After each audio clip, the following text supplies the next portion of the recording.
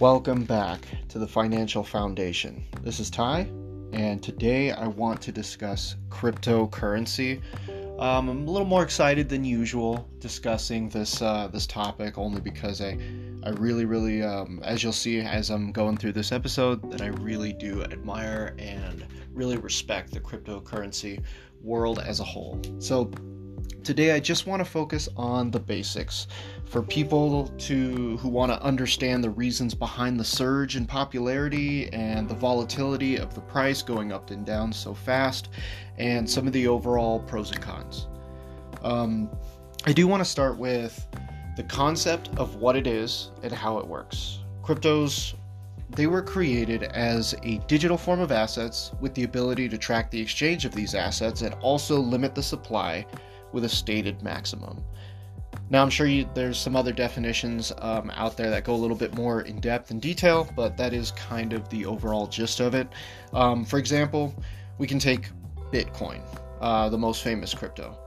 We know that there are 21 million Bitcoins out there, and there isn't anyone out there with the power to just make more Bitcoins with the flick of a switch. So with an actual supply and a supply limit, the price tends to increase by the thousands of dollars, as we've witnessed, per Bitcoin, the more people want to own them. But today I wanted to go over, why do people want to own them? And these are very important key tenets to understand, because it seems like the general consensus of why people do not own Bitcoin is they just don't know what it is and how it works, and why people even would want to spend their hard-earned cash on this seemingly fake thing. So let's go over first, decentralization. So simply put, fiat currencies or centralized currencies, such as, for example, use the US dollar. It's under the control of the government. And under the control of the government, as it stands right now, the way it's set up, inflation does happen, the values of which only go down every year. And because, as we have witnessed, for any reason at all, hundreds of billions of dollars can be printed and injected into the economy over a short period of time. No one entity has control over Bitcoin, and this also means anyone and everyone in the world can exchange their country's currency to buy Bitcoin. So that's decentralization.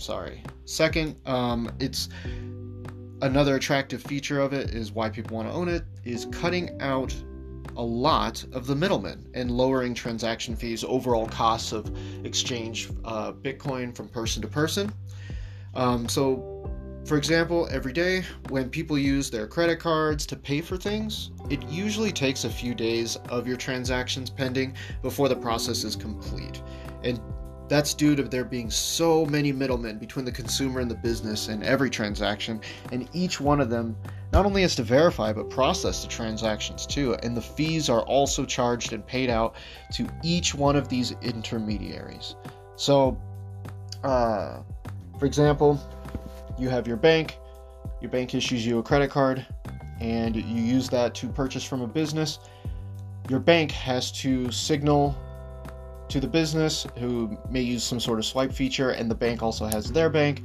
It notifies Visa or MasterCard or Discover or whoever, and then Discover notifies the credit card accepting company. The credit card accepting company notifies the business owner's bank, and all of those intermediaries have to be verified, they have to be processed, and that's a lot of the reason why you will see purchases in your account pending for several days before they finally post. So cryptocurrencies, they do bypass all of this by verifying the transactions that you make through cryptos on the blockchain, and your transactions are verified instantly. The coins are just transferred like that. Business owners, they really love it and want to start accepting it due to the fees just being so low, and accepting and batching and processing credit card payments is it's probably one of the most biggest expenses that business owners face. So, for example, few months ago, I went to LA and I did see a number of businesses accepting different types of cryptocurrency as payment for their products and services. The most ironic one is I saw that it was a food truck and it was selling pulled pork sandwiches, and they were accepting payments in Litecoin, and I thought it was super cool and I really liked it. And I saw Bitcoin ATMs everywhere, and I only think that this is just the beginning. The last point I want to make up before I wrap this up is it's backed by the trust and faith in people. So what I mean by that, back in the day, based off of the faith and trust of people in something, they used to put their faith in something tangible like gold and silver, and this is what gave it value. I mean, at the end of the day, gold and silver are just cool colored pieces of metal, if you think about it.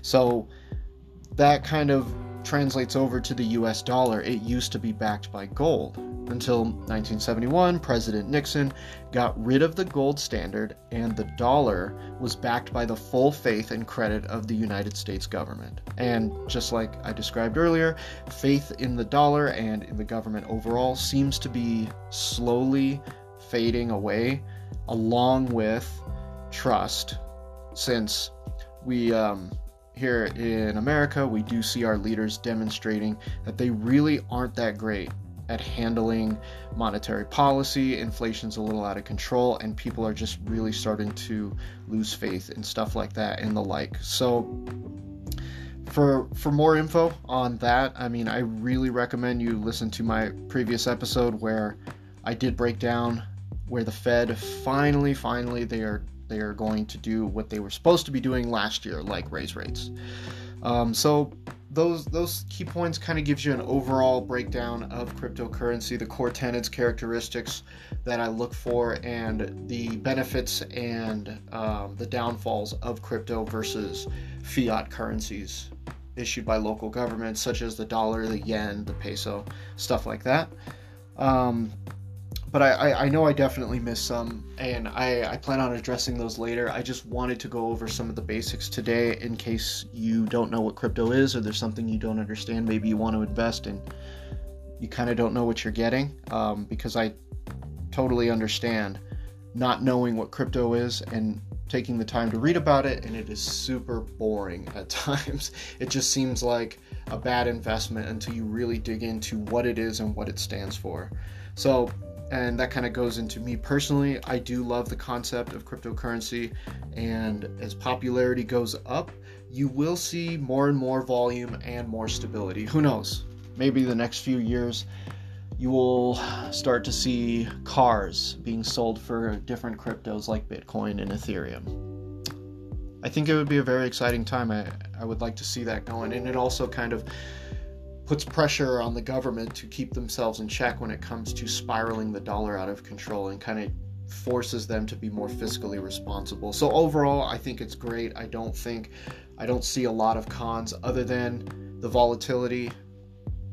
When something's worth $10,000 one day and worth $12,000 the next, and then it's worth $8,000 the next day after that, it is risky. It is a risky investment. It can go up and down in value. So that is the one thing that I don't particularly find super attractive about crypto, but it's in its infancy. It's in its beginning stages. Stuff like that is going to happen, and I wouldn't want to risk everything on something new just in case. You never know which crypto is going to make it to the top. But that is all I have for you today. I really do hope you learned something. I hope it adds some value to your life, and I really appreciate you listening to the Financial Foundation. Again, this is Ty, and we'll see you next time.